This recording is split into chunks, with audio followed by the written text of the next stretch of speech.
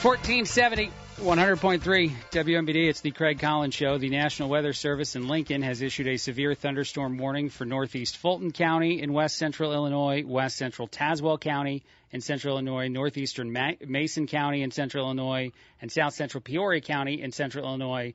That is until 3:30 p.m. At 3:03 p.m., a severe thunderstorm was located 7 miles southeast of St. David and 10 miles southeast of Canton, moving northeast at 40 miles per hour.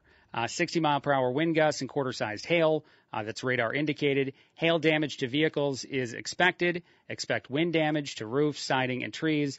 The severe thunderstorm will be near a couple different places. Well, I don't have that as much in front of me as I should. Do you have that in front of you? Manitou around 3:15 and Glassford around 3:20. So it's going to be hitting those areas here just within the next couple of minutes. It's the same cell of storms I was telling you about during the forecast. That's also in central Fulton County, and it's there are no other watches or warnings. So this is going to be kind of an isolated incident when it and it's fast moving. It hits you, and not that fast moving if it's at 40 miles per hour. Some of the storms of last week were moving much quicker than that, but it still has the capability of producing some damage. Dan Diorio was checking in with me via text and saying, because I told him he could jump on at 3:30 and give us a live weather forecast, and he goes, by 3:30 this will be over. So that's Dan's opinion on it too. Hail threat is radar indicated. Max hail size is 1 inch. Wind threat radar indicated, max wind gust 60 miles per hour, as we said. Yeah, again, those are all radar indicated, so that basically means that we haven't had any officially spotted severe weather, but it's certainly possible as there's a whole lot of rain, it looks like, to the north and to the south of here, but it's a little more isolated in this area now. And it looks like the biggest part of this storm is now officially over the Canton area. I'm just watching the radar right now, and it's moving somewhat quickly. That's about a 15, 20-minute period of time where it got from Lewistown to being over Canton, so it'll probably be over Peoria and our surrounding areas, Tazewell County, et cetera, in the next 15 minutes or so, but we'll see, and we'll keep you updated on all things severe weather. Not as organized of a severe weather event as you might think, but at least since there were no other watches or warnings, again, this is kind of an isolated thing we're looking at. All right, and we will, as I said, continue to cover that as it starts to hit the area. But as we have a few minutes here, why don't we also talk about Red, White, and Boom, Carl Health's Red, White, and Broom, brought home by Adam Merrick Real Estate. It was a lot of fun to do the broadcast. Oh, yeah. I had a very good time. Did you have a good time? I had a good time. The sun was, for a while, beating right down on my face, which was not pleasant, but that's okay. One insider thing, I showed up at like noon because I wanted to set up my own equipment early. I brought a bunch of audio equipment. I wanted to try to goose the broadcast, and sometimes when you goose things, you also take steps backward you don't intend to take. But I showed up, and it was just a blank stage. There was nothing on it. There was nothing around. Oops. I texted some people, and I was like, hey, what do I need to do here? It was a version of that. I was like, what do I need to do? And the answer I got back was, stuff. And so I started to do stuff. Rick Hirschman, who is probably the hardest working man in show business. The most deserving of a shot at the end of that. I know a lot of us do a lot of work. I know a bunch of people put all kinds of hours and stress and things into it. But Rick Hirschman seems like a dude that puts out the most fires out of any of the fires that crop up. And so he was climbing on stuff. And he doesn't really get mad either, which is a better quality than I have. Yes. So Rick deserves 1,000 shout outs because he did help us stage it. And then I started doing all the equipment. We had some issues with checking the audio equipment as early as we should have, which you probably noticed if you listened to the early parts of the broadcast. But we got it together, and we hung out for several hours with you. Very, very happy with the end product of a lot of it. You got a complimentary corn dog you did not eat. I did get a complimentary corn dog I did not eat. It was way too much ketchup on that corn dog, even though it did look delicious. And I guess Betty ate the whole thing. Yeah, I didn't know. Next thing I handed it off to Betty, and the next thing I knew it disappeared. She doesn't let food go to waste. Betty will push herself to eat anything as long as it's, waste or her. She looked at me and said, "Would you like help with that, Will?" And I just handed it off to her. The next thing I know, it's gone. So I want to do I want to play a little bit of our coverage. And again, we might interrupt at some point with the weather if it gets severe enough for us to go to coverage of that. But this is part of what it sounded like when we did the thing that everybody talked about. Markley, Van Camp, and Robbins talked about how they didn't have, I think Markley said, the skills. I'm not putting words in his mouth. I think he said something like that to do that. And talked about how he did a parade one time and it didn't go that well, which is pretty funny. I heard Greg and Dan talk about it at least once yesterday morning and how they thought it would be hilarious. We got a lot of messages from listeners that enjoyed it. And so here is what it sounded like. The fireworks are really going off very close to us, as you'll be able to tell. A tremendous explosion across the sky as several different fireworks hung toward the bottom of the skyline and all blew up together. Yes, which was amazing. That was as close to oops, all boom I'm ever going to get. The greens turning into reds here. Then toward the bottom, it looks like we're looking at a water fountain. Or what am I thinking of? Yeah, a few different water spouts shooting up into the sky that just have shiny gold spirals, which is very, very cool. As we have a giant blue firework grace our Peoria skyline. Might be the salute to Public Works portion of our program here right now. Look, I love this. I'm so down to do this again. Here's next what year. A water main break looks like in fireworks. See, exactly. form. At one point, I described the fireworks that kind of like shoot off in all directions as a shopping cart that's trying to flee a grocery store. Which was fun to say. You dropped Fruity Pebbles. That was probably my best work right there, describing the fireworks in the sky as being Fruity Pebbles. Yes, all different kinds of pouring into a bowl, spreading the bowl out. We got messages from a ton of listeners, as I said, that loved it. There was even one person that said that they were blind. And that they've never heard a firework play-by-play before, and that they were so thrilled. I'm trying to find the exact text to hear it from us because especially they said you helped paint the picture with the Fruity Pebbles references. Well, yeah, that's what I'm here for. Exactly, so that they really enjoyed the forecast. Lull fireworks play-by-play is what someone else just shot in. I might play more of this throughout the show. But yes, we had one listener say that I'm blind. Her name is Patty. She lives in Pekin, and she said to Craig and Will, please tell them that they are doing an awesome job of describing the fireworks because I can picture it in my head. You guys are awesome, and you crack me up. Those were our goals. We hit all the goals. I was especially grateful that there were a bunch of Fruity Pebbles like fireworks, and then there seemed to be like a bowl that came up in the sky that they were all put in. That's true. And maybe some milk after that. By the way, the unofficial score from only one texter who decided to keep a score gave me 150 points for the evening for using a lot of words that you don't hear every day. But you cheated because you used a bunch of words in succession once, and that is not fair. I did it three times. Not fair, sir. I did it 3 times. Still not fair. That's true. But I did give all the cheat sheets to all of us. We were all staring at the cheat sheet the entire time. I could have just kept it for myself. I think that score at one point was 25 points for you, 26 points for quartermaster Eric Thurman from the VFW in Peoria Heights. 25 points? No, but they upped your score. Suck. No, hold on. They upped your score toward the tail end, and they said that Will ends with 50. So you came in second. I think I stuck at 150. Of course and then, you did. Our quartermaster, who was very kind to jump in and be a third voice on a microphone because we had some people get sick last minute that we expected to be there and stuff. But it was a blast. I had a great time. Eric and I didn't mean the blast as a pun, but go ahead. I described Eric as being like if we were broadcasting a high school football game, he was like the former high school football coach that was the third man in the booth. Yes, it was fun. There was a point where Betty described the fireworks as en fuego. And then Elias, a 8-year-old guy who we've gotten to know because he's the son of someone that works across the street from us, Sam, who runs Cultured Grounds, I think said that my eyes are burning. One point.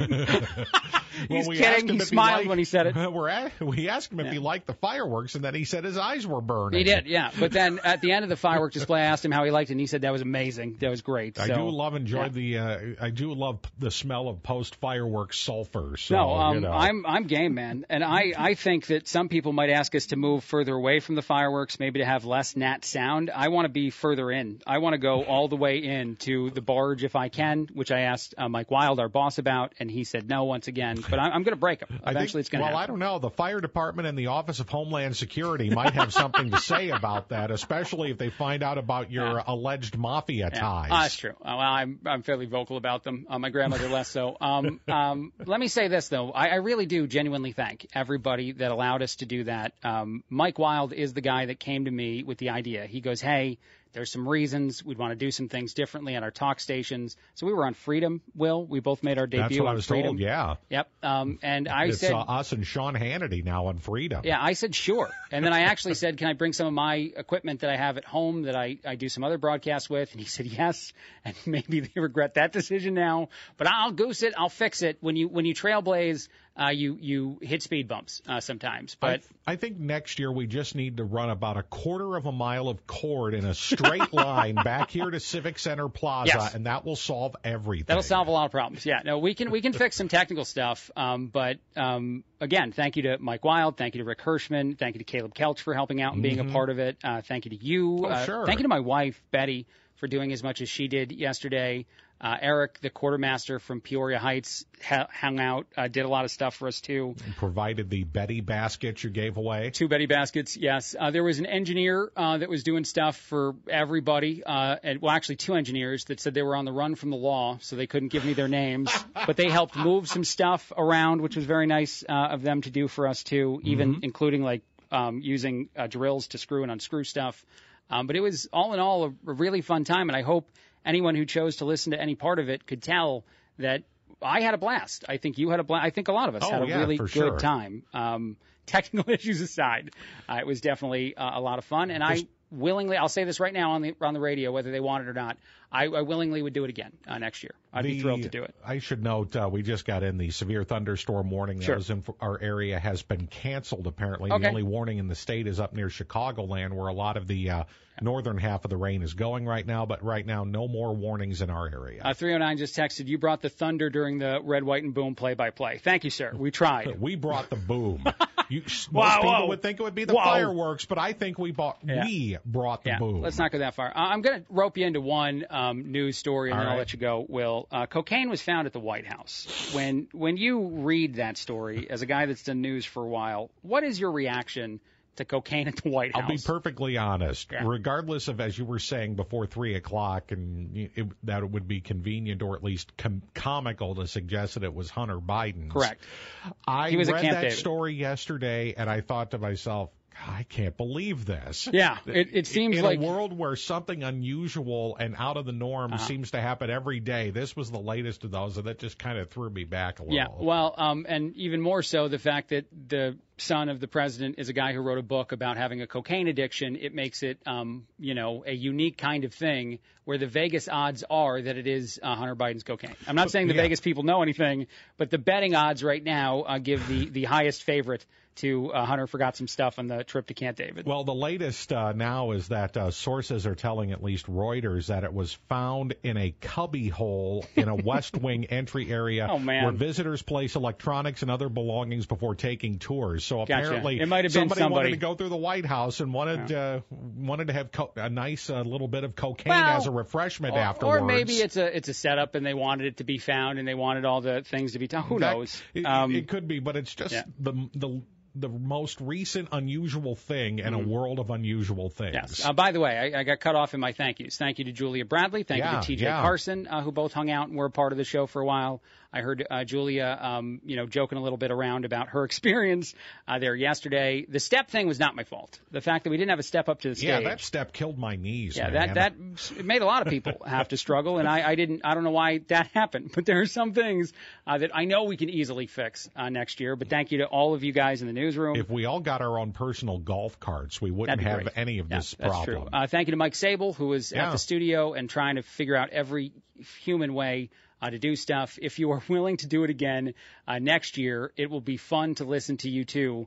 That is Judy. She said she would be thrilled to hear us again. She'll be tuning in. If we do, I'm down. I don't know if the powers that be will ask, but I'm in. We can figure out all different ways to goose it. We'll just talk about it next June next year, and they'll forget that we did it this year. Well, here's the other thing. Again. Here's the other thing. We can theater of the mind this thing and do it, the day before in the studio here, where the audio is perfectly clear, and have some fake firework bursts behind us. Yeah, Let's play that. Yeah, had we done more rehearsal or research of fireworks terminology, this would have been that much better. I don't know. I mean, when you let me say it this way. What you're saying is all we need is a thesaurus again. No, what I'm saying is when you use terms that nobody knows, because not a lot of people have an encyclopedic knowledge of firework terms. Shells, mortars. Yeah, that doesn't necessarily enhance the broadcast. There's a few of those words that we probably should have used, but if you dive too deep, you're doing the thing where you're talking about medical stuff the way a medical person would, and I think people start to not understand what you're saying. How many times can I go, oh, look, there's more sparkles in the air? Apparently a lot, I will tell you. Well, that's why I only got 25 points. Now you got 50. You got 50. That's right. Yeah, you scored a lot of points late. All right, we're going to take a break. Thank you, Will. Late score. I've heard that before. Thank you, Will, for all that. Thank you, everybody who listened and participated via text. And can't wait to do it next year on the Spirit of Peoria Max, my rowboat, because that's what I'm begging for. Quick break, a lot more. 1470, 100.3 WMBD. It's the Craig Collins Show. 1470, 100.3 WMBD. It's the Craig Collins Show. Thrilled to have you with us. Lots of stuff to talk about. We will hear from Mike Wild at some point later on in the show. He is the boss here to give us a one last wrap up of Carl Helt's Red, White, and Boom, brought home by Adam Merrick Real Estate. I had a great time. So selfishly, that's what I'd like to say about Red, White, and Boom. But thank you very much to all of our sponsors, all of the people who helped put that thing on, all of the emergency, first responders, everybody that was around. The robot for the police department was really cool.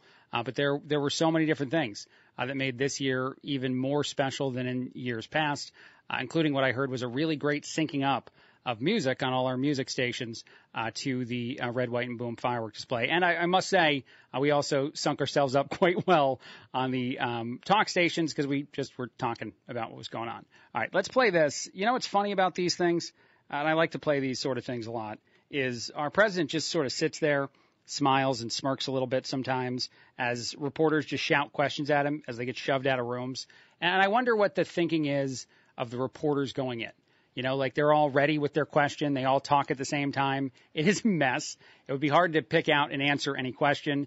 Some of the questions, of course, thrown at Biden were about cocaine that was found at the White House, which is a real story. That's an actual story that exists in the world. Here's a little bit of what that sounded like. President Zelensky.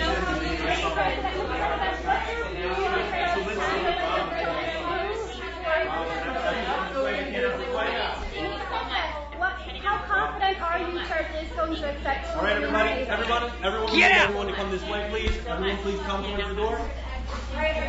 Please come this way. Mr. President, how important is it for the U.S. and NATO to have Sweden as... You know what they should do? They should just put like noise-canceling headphones on Biden's head because he's not answering any of those questions. Our president is not caring what you're saying. So they should just go like the full passive-aggressive route that some people go sometimes if they're annoyed with you on public transit or something. Just whip out the set of Bose headphones or whatever sponsorship you want it to be. Put those on and seem to be jamming out to music as people get shoved out of that room because he ain't answering questions. He isn't talking about any of the things out there that feel like they are valuable things for us to know about. And I got to say one other thing, and I definitely mean this.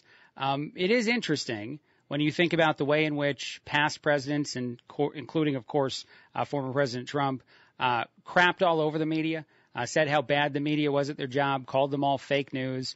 I don't know if that's better or worse than silent treatment move in the world of politician and media. I'm genuinely asking the question, and I'd love the answer or your thinking on the answer, because it's sort of like when you're in a fight with somebody, especially a loved one, especially somebody you care about, and they either like let you have it, they blow up and they tell you all the things that they're mad about, and at least you know where you stand.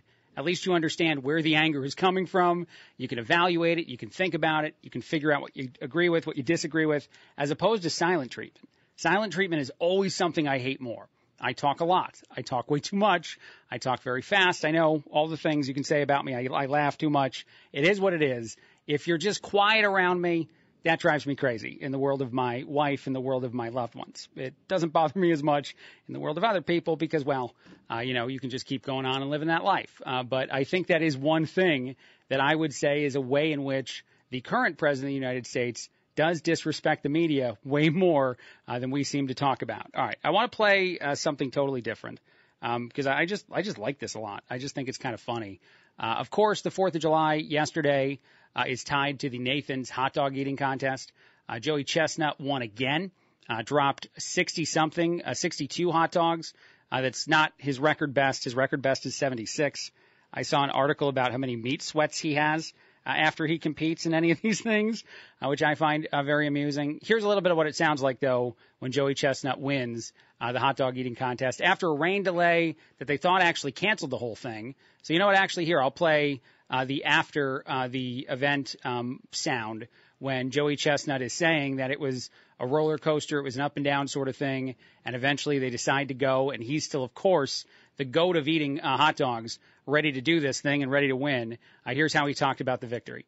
What a roller coaster emotionally. They told us it was canceled. We weren't sure if we were going to eat today. Everybody got messed up, and it affected me, but I feel great. I'm just happy. It's 4th of July, and I got to eat some hot dogs and get a win. I got leftover room, so I'll be having some beers later. See, that's the great attitude, man. That's how I felt at the end of Red, White, and Boom, is I got to hang out and talk into the radio microphone for several hours and then watch fireworks literally as close as I could possibly get to them, which was awesome. But yes, he dropped 62, as I said, 39 years old. Joey Jaws Chestnut is definitely the GOAT in the world of eating hot dogs.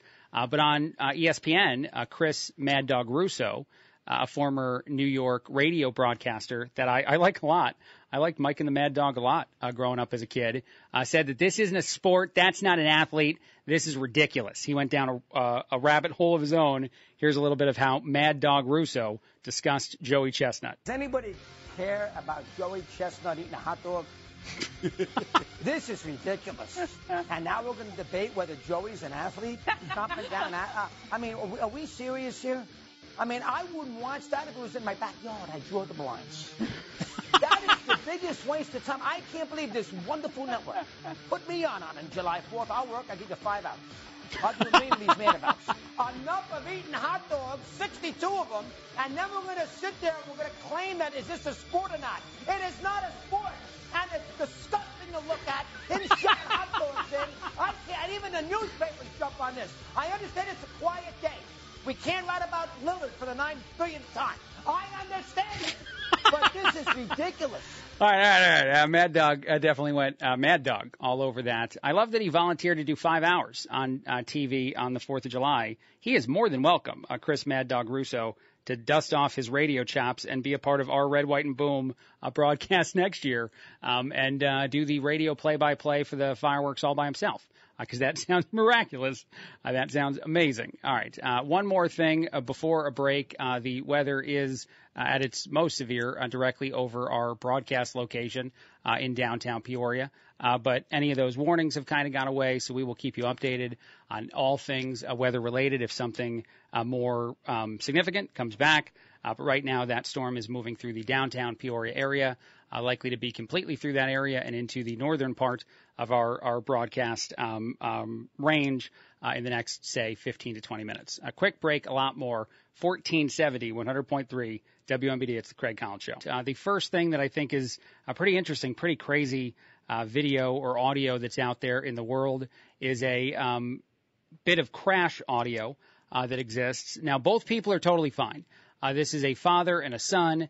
A dad is teaching his kid how to drive a car. I wonder who taught you how to drive. I was raised by a single mom, so actually I was enrolled in a school at my high school that taught me how to drive over the summer. And they had the cool, double car, the one that has a brake and a steering wheel on both sides. So I do something real stupid, and they can take over. They can fix it for me. When you teach somebody in your own vehicle, not the case. So the scary part of this audio is that the car actually flipped over. So the kid is driving, he hits a pothole, he swerves to avoid the rest of the pothole, and then winds up catching a little bit of a ascending wall, kind of a staircase-style wall, just sitting in front of someone's yard, and it flips the car. Again, they're both fine, but the audio, especially the tail end of this audio, is something I find amusing, fascinating. Thank God they're okay. But here's a little bit of what it sounds like when you're teaching your son how to drive and you wind up flipped over and needing to dial 911. We'll go around behind Kroger so you don't have to deal with all Ooh, there's a big hole right there. Ah! Stop! Ah! That part is very, very scary. Here we continue. Oh, Jesus, Sammy, you okay? Holy yeah. Okay, that's my first favorite line, is the kid doesn't say anything until they're flipped over on the side. And again, they're both fine. They're both okay. They both say they're okay. They got checked by paramedics and they're okay. But this is my first favorite line in this audio. Holy Yep. Yeah. Yeah, that's it. Yeah, that was a good one. That was tough. And this dad, by the way, wins every award for calmness and not exploding at his kid who is learning how to drive when they are sitting in a roadway completely on the side of the side as far as the car goes. Okay, buddy. So what now? I don't No, turn the car off. I love that, too. All right. All right. Are you hurt? I don't think so. I'm good. I don't think I can open the door. No. Should I call 911? Yeah.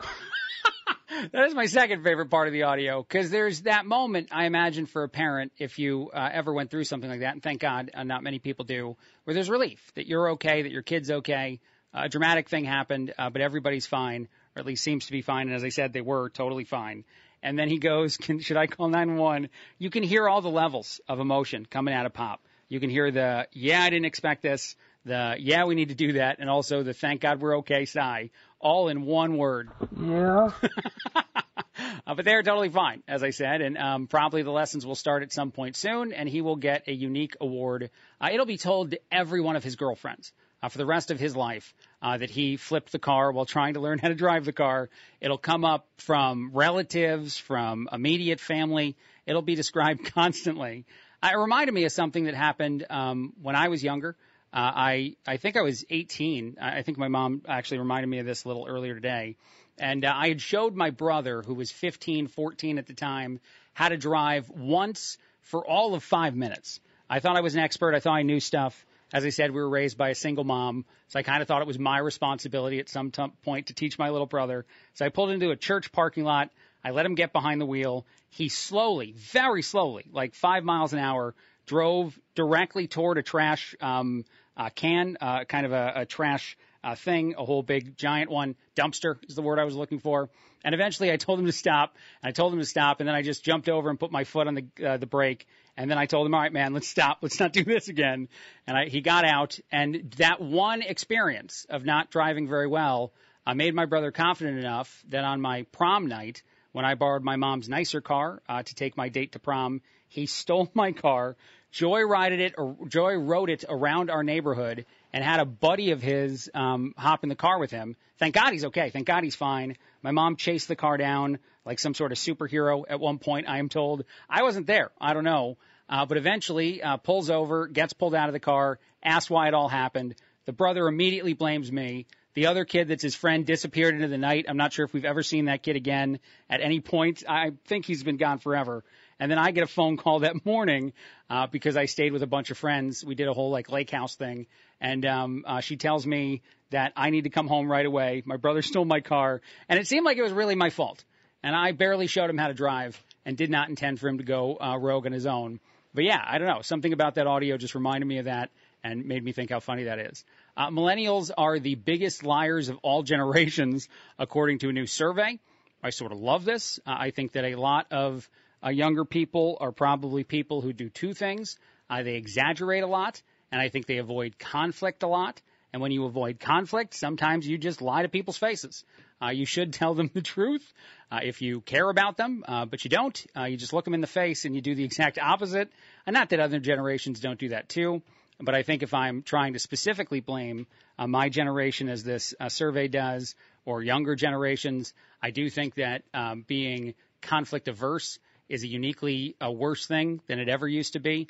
2% of baby boomers are thought to lie as consistently as millennials. 13% of millennials actually admit to being dishonest at least once every single day. Gen Z and Gen X came in at about 5%, again, admitting to doing that.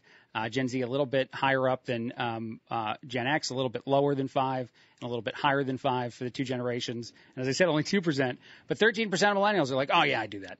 Also, about a quarter, 23% of millennials and 1 in 5 Gen Zers say they have lied on social media this year to impress people. And yes, I think that's where that comes from. I think the exaggerating, the version of pretending your life is so great on social media, that is certainly something that younger people, especially Gen Z, raised on social media, would be one to do, probably plays a factor there.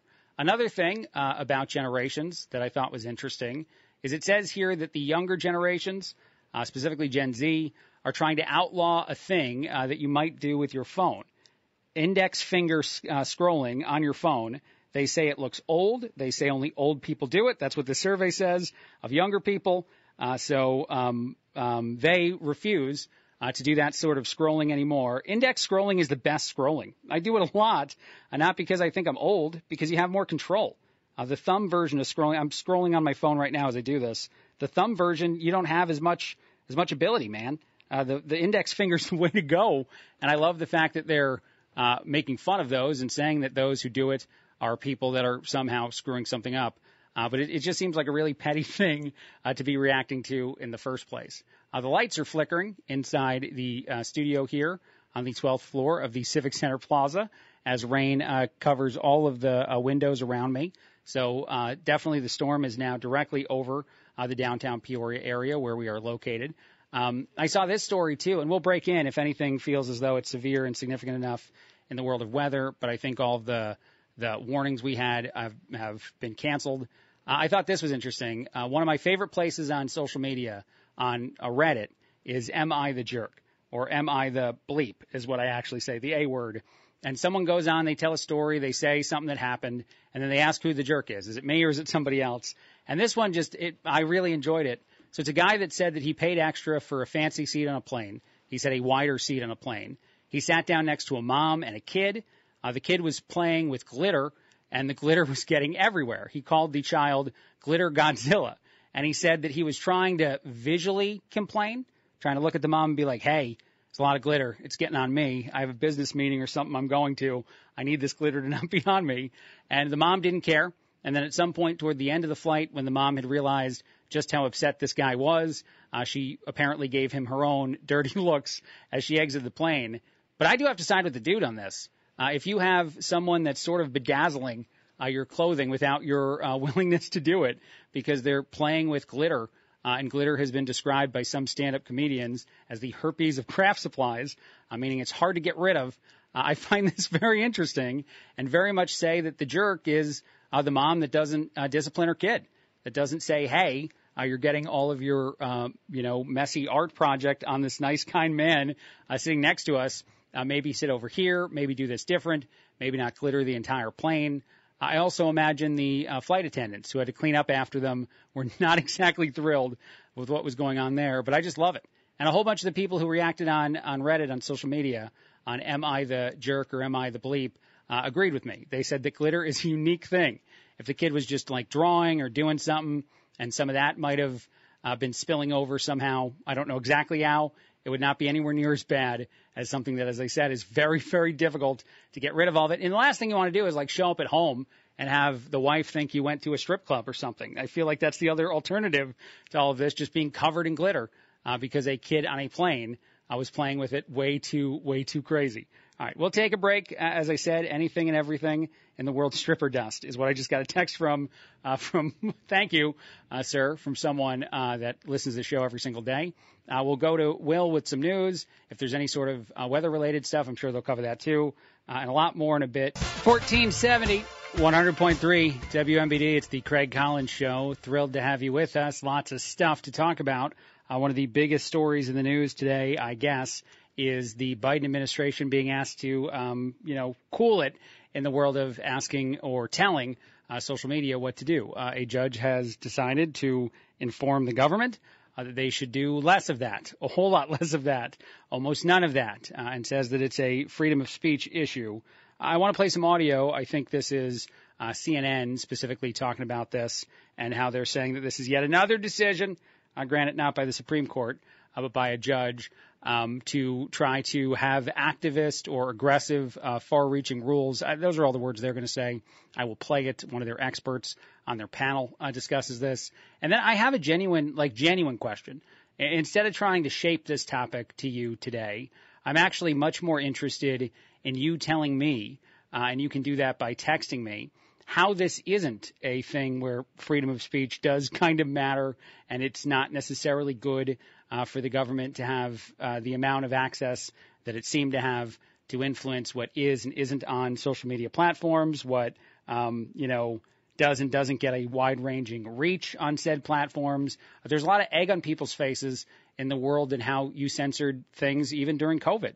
That now other studies have shown was much more, in the world of mask wearing and all that stuff, much more debatable than we were knowing, than we were being led to believe and certainly than social media was allowing people to say for quite some time. But first, here is how CNN describes what they think is a horrible decision by another judge. I think they say a Trump-appointed judge, although to point out, the judge was approved almost unanimously by both Democrats and Republicans. So I don't know if that means as much as you want it to mean in the world of appointed. And actually, I'll even play that part of the intro because they do say that on CNN too, that this judge was appointed by Trump but approved by a vast majority of Congress. Yes, this is a Trump-appointed judge, but this judge was confirmed 98-0 by the Senate. Just reading the words in this injunction, a, quote, massive effort by the defendants to suppress speech based on content, those are the judge's words, calling the present case, quote, arguably involves the most massive attack against free speech in the United States history, Ellie. Yeah. It's a dramatic decision by this judge. If you read through it, he's citing to literature and George Washington and Ben Franklin. Here's what really is astonishing to me. Okay, hold on. I got to stop right there. So there's this other take out there that I'm probably going to play audio for a little bit later on that says that Ron DeSantis is much worse than Donald Trump.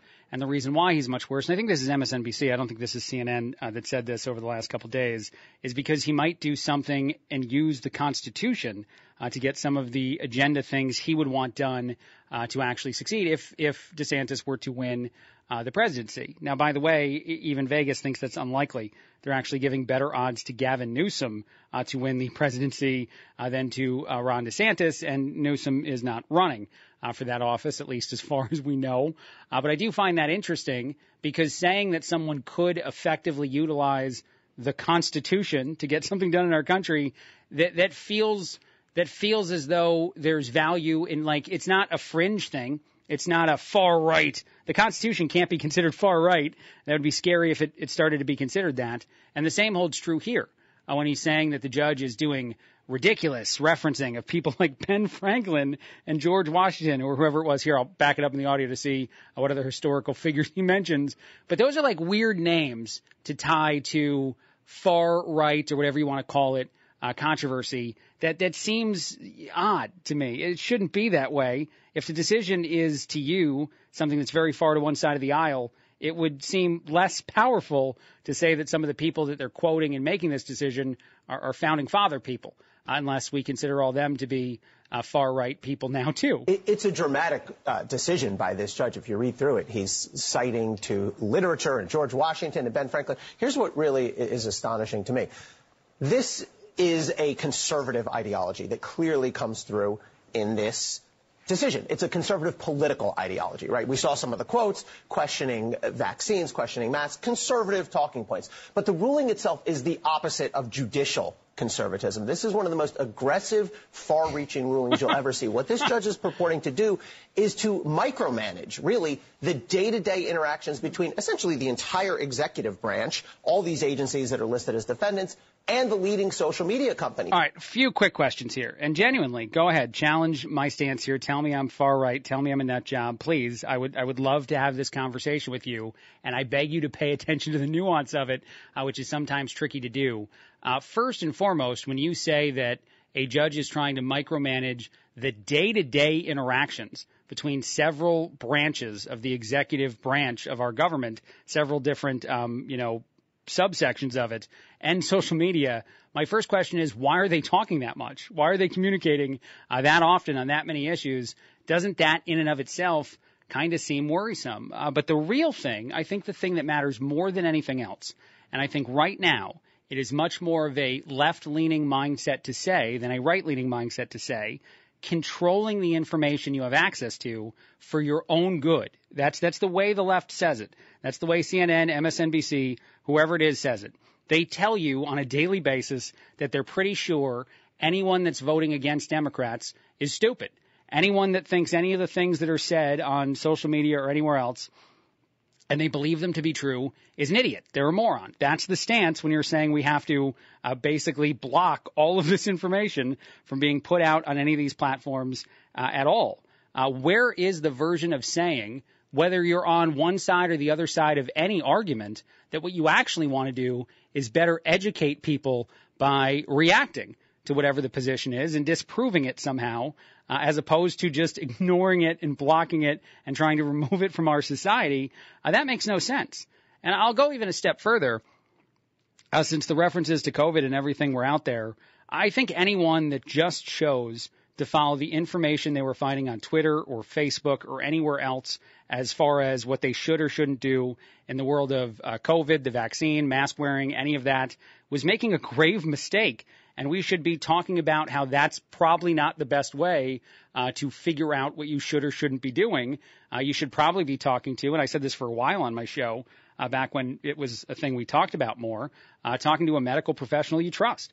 Maybe if you grew up and have the same doctor for a long time, having an honest conversation with that person, bringing whatever research you find in social media, that's fine, to a person that has maybe an understanding that's different than you and trying to actually suss out those details. That, to me, is what a lot of intelligent people may have done during COVID. But if you just allowed, it's the same thing I make fun of with like young people, with millennials, my generation, so that is self-hate, or with the Gen Z generation, when they do a trend that goes viral on social media that is inherently dangerous or criminal, like just screwing up their schools, that stuff we make fun of. That stuff is hive mind stupidity, and it should be made fun of. It should be outed because you want less of it to happen in our society. And the same should hold true for anything else. You shouldn't need to remove information, any information, from the public's ability to access it, to try to make sure, because here's what I'll really say, and this is the last point I want to make on this. And again, please, anyone that wants to text in and say I'm a far-right nut job, please listen to the nuance if you don't mind. What I think is most important in all of the different versions of censor this, don't censor that, try to do this, try not to do that, and just demeaning your intelligence as a people, is that it actually creates a lot of suspicion.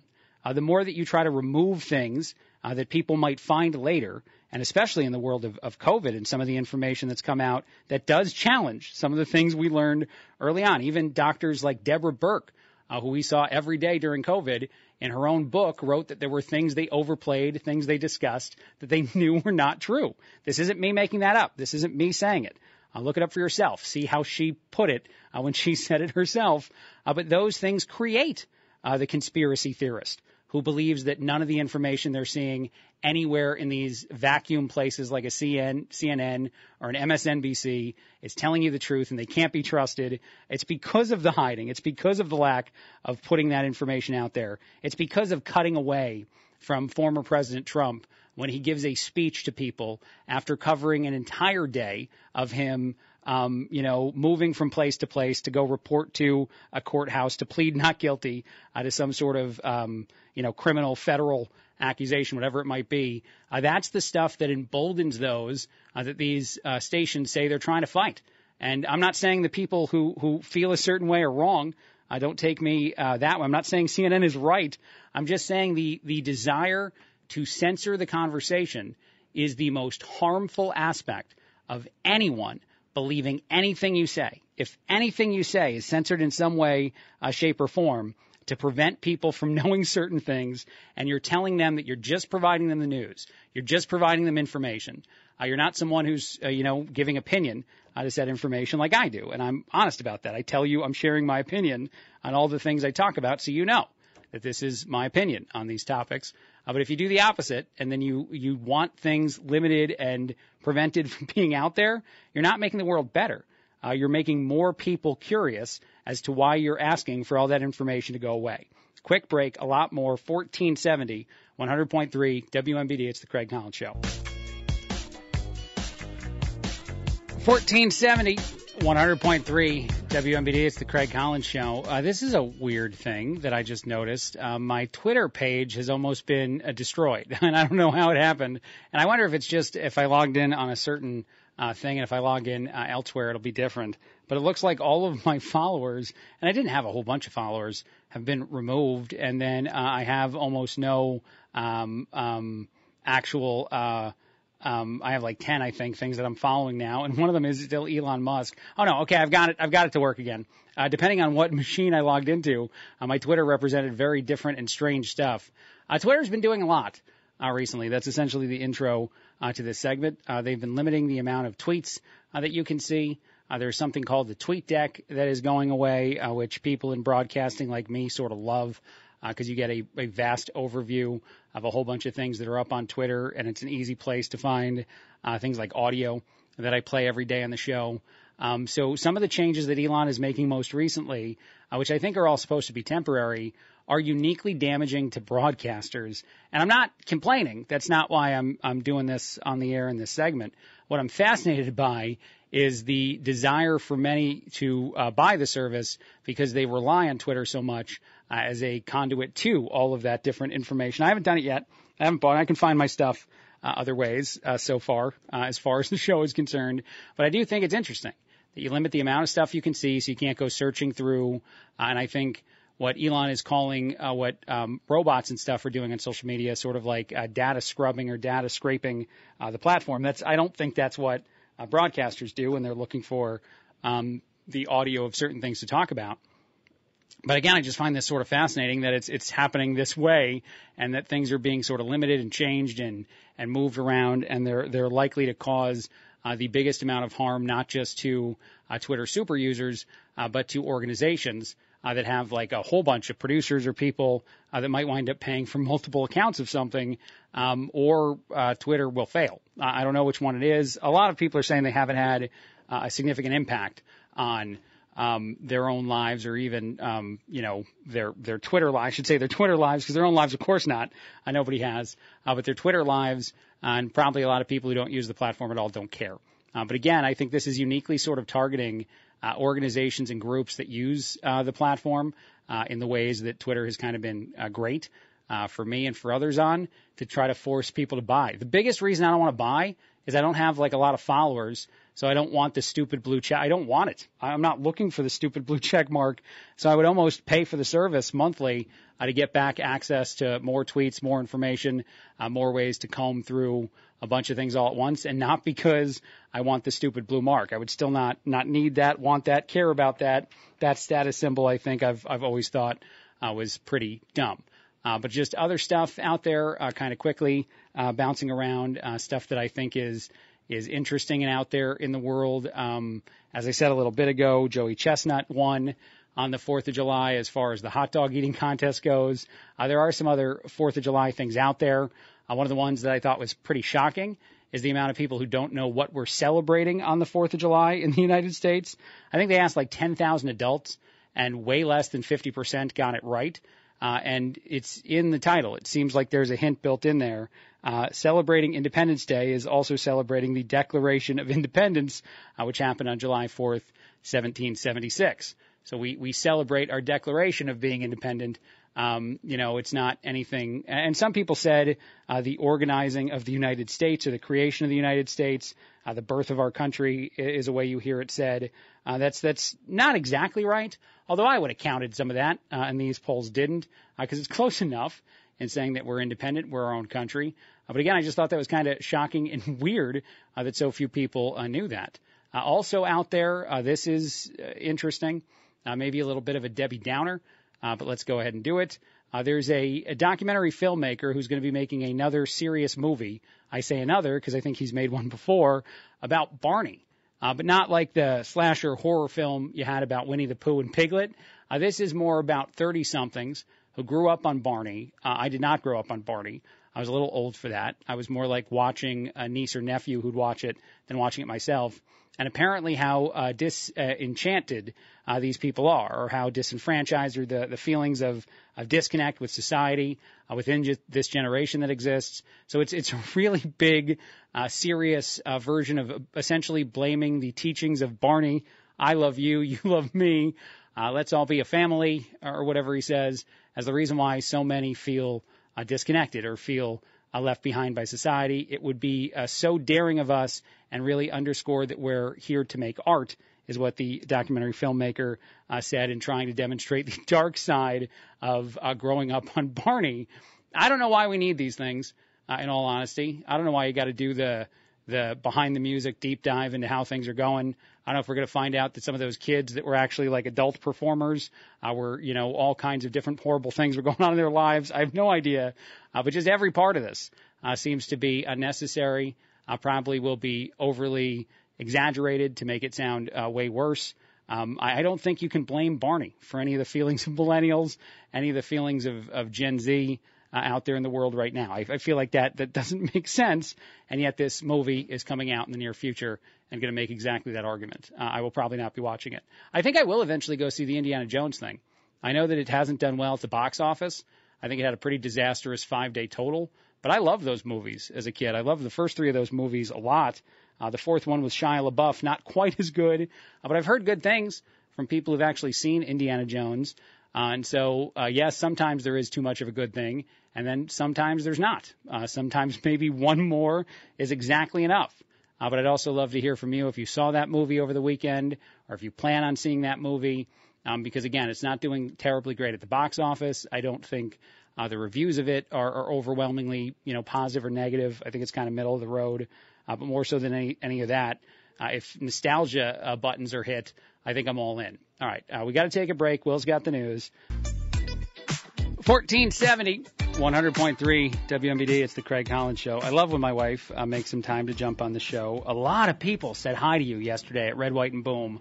A lot of people came up to you. There were a bunch of police officers that introduced themselves to us, the engineer guys that introduced themselves to us, and everybody, I heard some people kept saying the same thing. You sound the same on the radio and in person, and oh my gosh, it's Betty. That happened when we did the honor flights, and we were hanging out, and people were giving us T-shirts and stuff, and they recognized you and not my voice right away, which was awesome. So that was probably a cool experience. How are you doing, Betty? Good, Craig. Thank you for having me. And was that a lot of fun? It was a lot of fun, and to be honest, I felt a little bit overwhelmed by the people who say hi to me because I didn't expect it. They were very nice.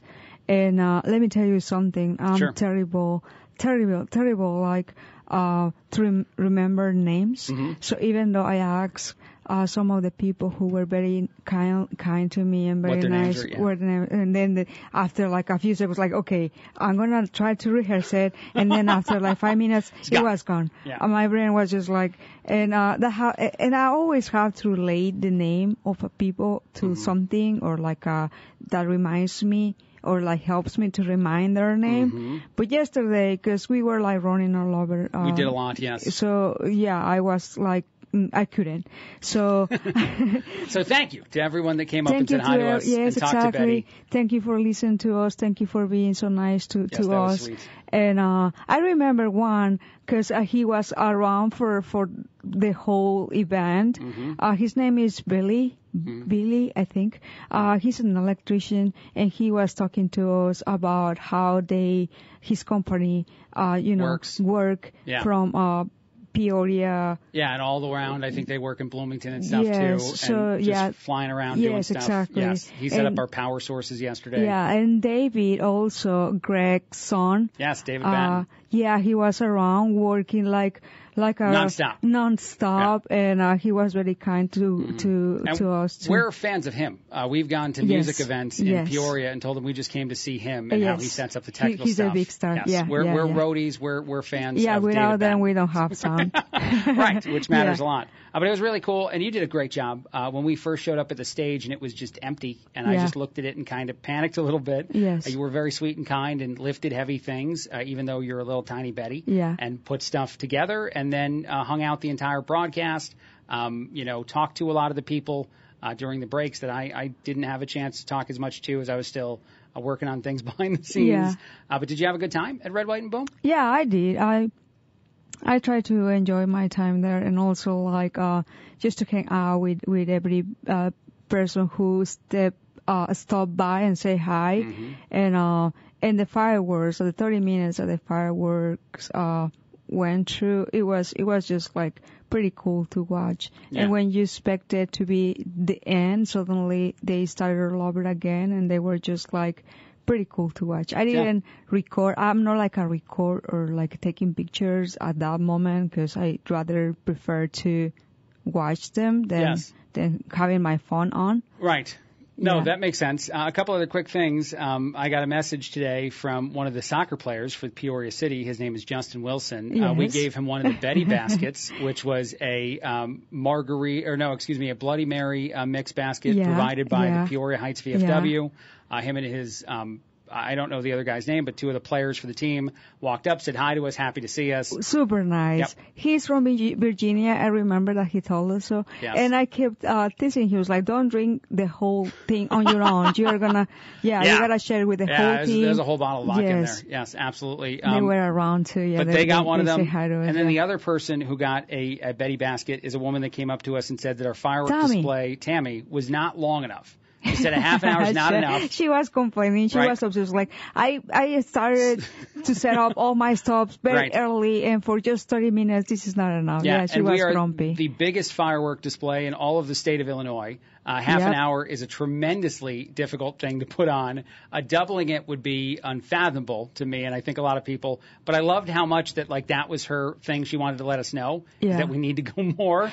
We need to go bigger. So we gave her the other Betty basket because I say you kill them with kindness. You give people a reward, and hopefully you turn that frown upside down. Yes, and thank you to Eric. I mean, I didn't expect those 2 baskets that they gave us to give to listeners. I didn't. Eric is so kind to be. He was there the whole time, and I didn't expect it. So thank you also, to all the people, what is this? The girl from the TV. Her name. Brett Brooks hung out with us for a little bit. She was there She jumped on the show. Scott Robbins jumped on the show. We had some other friends from I3 Broadband jump on the show, and from Vanilla Sugar Face and Body. Yeah. I always add that face first. Yeah. So it was fun to talk to everybody. It's tricky. Yeah, it's tricky. A tricky name. What else did you think of the fireworks show itself? It was amazing this year, right? Yeah, it was. And to be honest, because last year, the setup for the WMBD tent was in a different location. Totally different location, yes. This year we were close by the clock, around the area. Out in front of the people? Yes, exactly. Where all the people set up their blankets or chairs. So when we started to work on the tent, it was empty. We were just some police officers, the police officer machine there, the robot. I was freaking out about it. You were worried about the robot. Suddenly, it was super crowded. And but it was pretty fun. Yeah, it was a super good time. Do you have a word of the day for us for today, Betty? Yes, I was listening at the beginning of your show, and I hear Will saying, "Stop saying that word, Greg." Spectacular. Yes. Yes. No. It was marvelous, Craig. Marvelous. Okay, that's another word. Yes. All right. Yes, you were using that word. I use a lot of those words. Yes, a lot. Yes. So the word of the day then is the marvelous. Marveloso. In Spanish. It's marveloso. No, Craig. It's not marveloso. I thought so. Okay, fine. No, Come on. Stop. Marveluso. No. Marvoso. No, don't keep saying because that word could be bad in Spanish. Okay, all right. Go ahead. So the word of the day for marvelous in Spanish is maravilloso. Maravilloso. Say it again. Maravilloso. No, you always laugh at me. Try to pronounce the R. Maravilloso. Maravilloso. Yeah, I can't do it. Maravilloso. Yes, there you go. Okay, there you go. There you go. I feel like the mercy eventually kicks in there. Yes. Yeah, okay, so that's the word for marvelous. Yes. All right, which you want me to not say anymore. No, it was just funny. It was just funny because we was like, okay, Craig, enough with that word. Yeah. All right. Probably you guys were repeating that word constantly. We did. We used a lot of those. Yes. Yeah, a lot of those words several different times. Plus, I love the Marvel movies. So saying the word marvelous is somehow more fun. Yeah, there's a part of that that's fun for me. Superhero side of your brain. Yeah, what's the word for superheroes in Spanish? It's pretty easy, right? Superhéroe. Superhéroe. Yeah, superhéroe. Okay, yeah. There we go. Superhéroe. Right. Thank you to all the superhéroes yesterday in the parade. They were awesome. Police officers, firefighters, all of them. Engineers.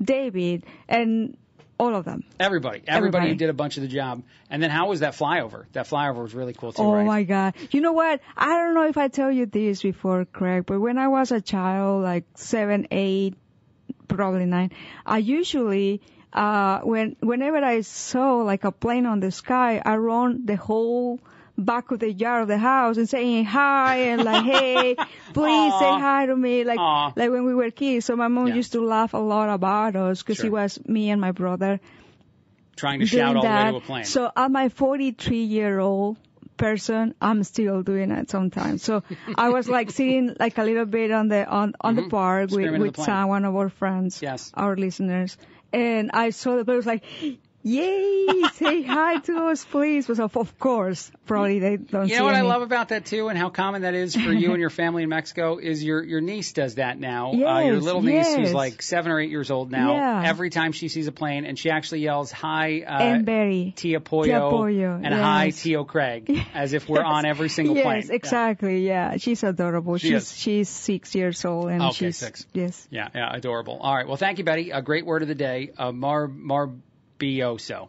Maravilloso. Maravilloso. All right, I'm Yes. crushing it. Cool. Maravilloso. Fantastic. Quick break, a lot more. 1470, 100.3 WMBD. It's the Craig Collins Show. Thank you, Betty, again, for all your work you did yesterday to help us out. 1470, 100.3 WMBD. It's the Craig Collins Show. Thrilled to have you with us. Lots and lots of stuff to talk about. The top 5 at 5 coming up in about 15 minutes or so, and I will probably dive even deeper into some of the White House cocaine story that exists out there. Cocaine was found at the White House. But Karine Jean-Pierre, the White House press secretary, got a lot of questions about this today. There's about 14 total minutes of audio that I could play all of, but here is a part of that back and forth where she is downplaying the fact that cocaine was found at the White House, which is unsurprising to say the least. And one of the biggest reasons I think this is such a unique story of interest, even to just a large set of the press that cover the White House, is because the son of the president wrote a book about drug addiction and how he recently suffered from it and left a laptop at a place and did a bunch of other things. So even though she points out time and again that the Biden family was not at the White House over the last few days, still, I think it's of unique interest to a whole lot of people for exactly that reason, among others. Just clarify for us where exactly inside the West Wing the substance was discovered. I'm not going to get into specifics. All I can say is when people visit the West Wing, there is the area of the West Wing where it is highly traveled, and that is what happens. People come through this particular area. It's highly traveled. I'm just not going to get into specifics. I'm not going to tell you anything more than the fact that it's highly traveled. Here's the thing that I have been saying to anybody that I've been talking to about this as well, is that of all the places in our country to have something like this happen, where cocaine is left by somebody somewhere, the White House is a place where I would assume we have a tremendous amount of surveillance and the ability to dive into that surveillance and immediately identify who it is that left something and where they left it. So if we don't inevitably have the answers to some of this stuff that the White House press secretary was unwilling to provide to us today, that mystery will only fuel people's questions. So I hope that at some point there are actual answers beyond highly trafficked area, and I'm not going to get into specifics and shut your mouth. There were, as I said, lots of questions about this. Can you give any more details on where the Secret Service found cocaine in the West Wing and how it got there? So, as you know, this is under the purview of the Secret Service. They are currently investigating what happened over the weekend, so I would have to refer you to the Secret Service on all of this. But one thing that I can share, that I'll share a little bit more information. Mm-hmm. As you know, the president and the first lady and their family were not here this weekend. They were not here. All reported on this, and as you also know, that they left on Friday and returned just yesterday. Where this? Here's the thing. You know what's weird about all this? That has to immediately be something the White House puts out there. That they find cocaine at the White House, they immediately have to tell us where the Biden family was. And, of course, they're specifically referring to Hunter Biden in that messaging, in that conversation, because of how much of a scandal this would really be in general. Even if, again, it turns out that somebody who's going on some sort of White House tour just tucked a bag of cocaine somewhere, which feels like an odd thing to do. It feels like a certain kind of thing to do. But, again, we have very limited information. And the White House press secretary was unwilling to give us more information, at least for now. But I would be shocked, in all honesty. And I know I've said that before, and it sounds naive. I sound like someone who doesn't understand that things are hidden and things are, controlled a certain way. But stuff like this is just too much a public interest thing to where you eventually have to provide an answer. And I think you even probably have to provide video. And the reason you do that is that if it is someone who is just doing a tour, isn't this a crime? Isn't this something that's illegal? Isn't this something that you would want to get someone apprehended for? The kind of thing where, like, say, we found this happening locally. and local police would put out a video, if they had one, of a person responsible for, say, leaving cocaine in some sort of political building, and then saying we're on the lookout for this person who we believe did this. And that, like, having none of that information is only going to fuel more questions, more curiosity. And I'll even take it a step further. And as I said, I'll dive a little bit deeper into this after the news as part of the Top 5 at 5. So I'll leave it at this and talk about it again in about 10 minutes or so. But as you fuel those controversies, those potential questions, and all that by giving us limited information, you also essentially create a scenario where people answer those questions themselves any way they choose to answer those questions, and not having that occur seems to be of a great benefit to anyone who is innocent in all of this. So again, you just ask yourself those questions as to why they can't give us more. I know that CBS News covered the cocaine thing, and for some reason they found it like genuinely hilarious when they were talking about the fact that the cocaine was found at the White House. And I know I have that audio too, and I can play that audio in just a second. But Gayle King, I think, was the one who was breaking the news on CBS, and they were cracking jokes and laughing about it. Now to a surprising discovery at the White House. What was it? A bag of suspicious white powder believed to be cocaine was found in an area accessible to tour groups, and the president and his family were out of town at the time. The Secret Service is investigating now. Skyler Henry has the latest from the White House. Skyler, good morning to you. This is quite a surprise. Certainly is, Gail. Thank you very much. Appreciate it. They should be able to sort this one out. I'm pretty quickly. I'm hung up on the believed to be comment. How long does it take to find out? Also, they're kind of blaming it on the tourists. On the tourists? The public area? Yes. Are people careless with their cocaine? You know, it's an expensive drug. So many questions there. A lot of questions. We are not quite to the Jimmy Carter level where multiple officials in the White House are in trouble and one person resigned. Yeah, we don't really know. But blaming it on the tourists is a unique move in and of itself too. So yes, there are more questions, very, very few answers. But again, apparently CBS seems to agree with me that finding answers quickly should be an easy part of this process. Otherwise, you essentially out the White House as not having the level of protection, security, and surveillance that it should have. If they tell us they can't figure out who did this, if this remains a mystery, then as I said again a second ago, that would, I would assume, encourage a lot more bad actors in the world of going to the White House and doing whatever they feel like doing, because all of a sudden you'd think that that's not a secure part of our country. And I just don't believe that. I know very few people would believe that to be true. Other news, sillier news, I'll call this a palate cleanser, if you will. Fast food giant McDonald's has announced that they're doing a last of the month wedding thing. I think this is only happening in other parts of the world, not here in the United States. But you can do a $200 wedding plan with the Golden Arches, which would supply you with 100 chicken sandwiches, 104 packs of chicken nuggets, and all the different other things you need to get married and throw a crazy reception inside McDonald's. And then, of course, they also have add-ons. You can go bigger. You can go better. They can do your invitations for you, all kinds of stuff. I think predominantly this is in McDonald's in Indonesia. Some of the basic packages start at just $200 or so, $235. Some of the more premium McDonald's happiness marriage packages start at $382. That includes invites, venue, audio equipment, food. There's an extra $127 you can throw on for even more stuff. The ice cream machine may probably be broken the entire time. That's the only thing that'll be a negative. I don't know why I love this so much. And I don't know why I can't ever picture anyone sending out an invite to do a wedding and a reception at a McDonald's because of how people would react in this country to a wedding and a reception at a McDonald's. But it would almost be sort of hilarious to see it happen. A part of me would probably really love the idea of it. But yes, it's a real thing. It's out there in the world. It'd have to be a destination wedding, though. As I said, I think it's predominantly just in Indonesia is one of the places that's doing this. One other quick thing that I'll just throw out right before Will fires off some news is there's been a lot of reporting the last couple days that they've been some of the hottest ever on Earth. I think the Monday of this week and then yesterday of this week are two of the hottest days we've ever recorded. It's causing a lot of conversations with a lot of people that go a lot of places with it.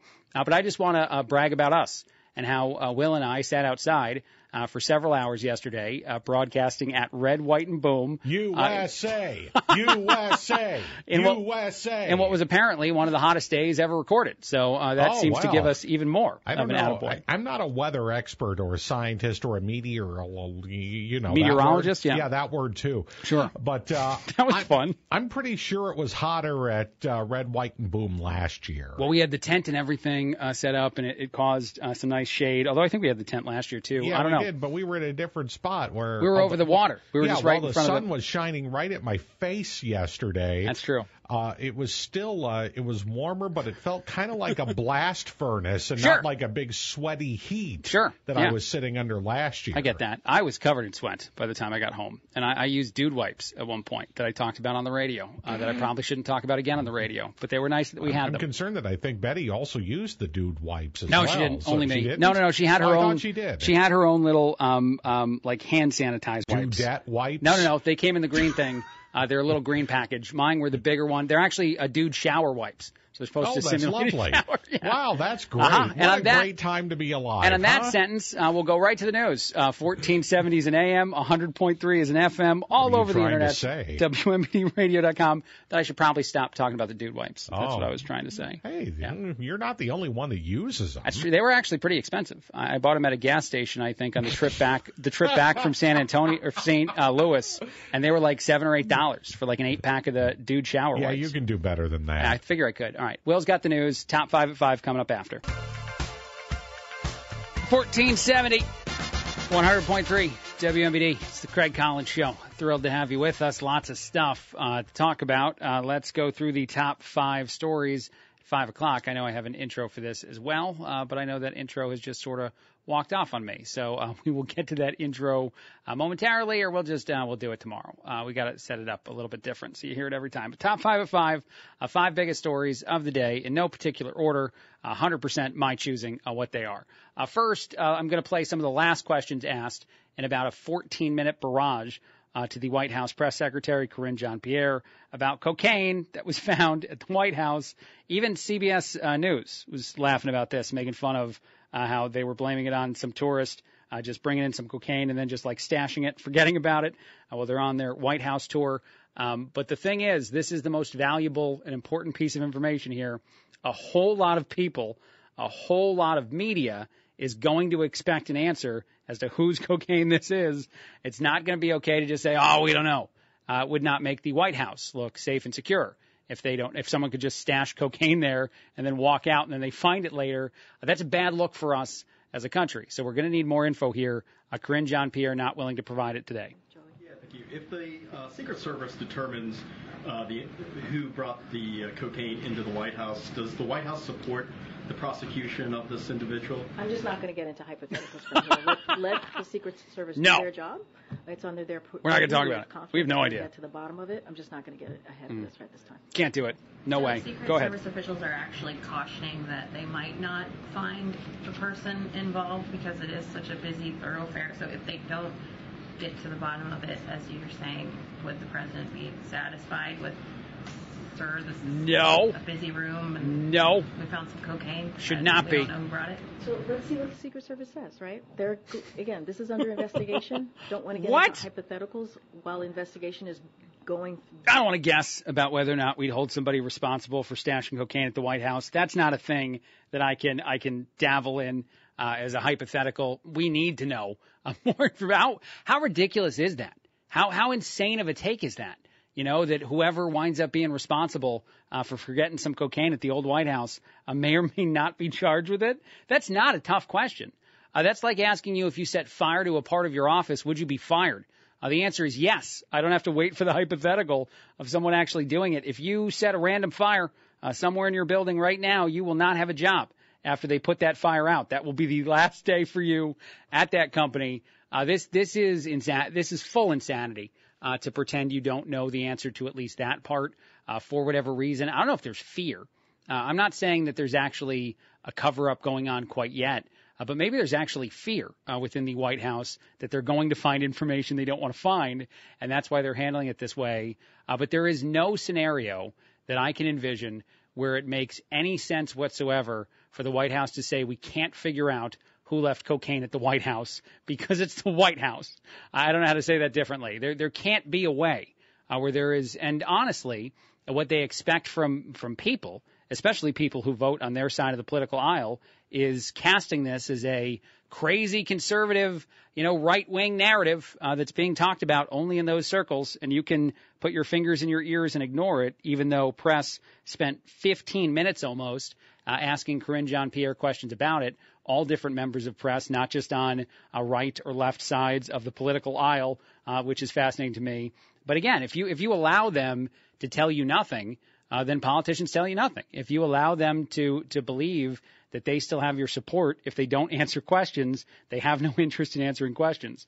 So desiring answers to questions should be a fundamental aspect of how all of us talk about really anything in the world of politics. Another thing in the world of politics that I find interesting is that a judge has decided that the White House, that the executive branch should not have as much access to social media companies. This is something that is uniquely important, the judge says, to freedom of speech. This is something that's being shaped all different kinds of ways after a federal judge put in this limit.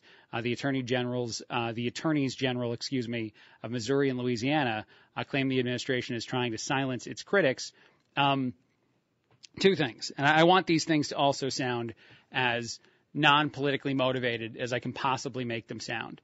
If you believe, and I think most of us should believe, that politicians desire to win any and every fight using whatever means necessary, that's an aspect of politics on both sides of the political aisle, then one of the least trustworthy organizations to tell you what is true and what is false is politicians. And I keep reminding people about this, who I talk about this with, that the New York Times put up a story right after Biden got elected that said President Biden will lie to you, because every president lies to you.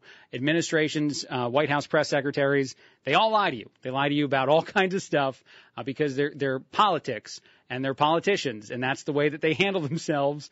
And so they should not be at the forefront of telling social media companies yes to this, no to this. And there's aspects of what these attorneys general talked about that demonstrates that that is true.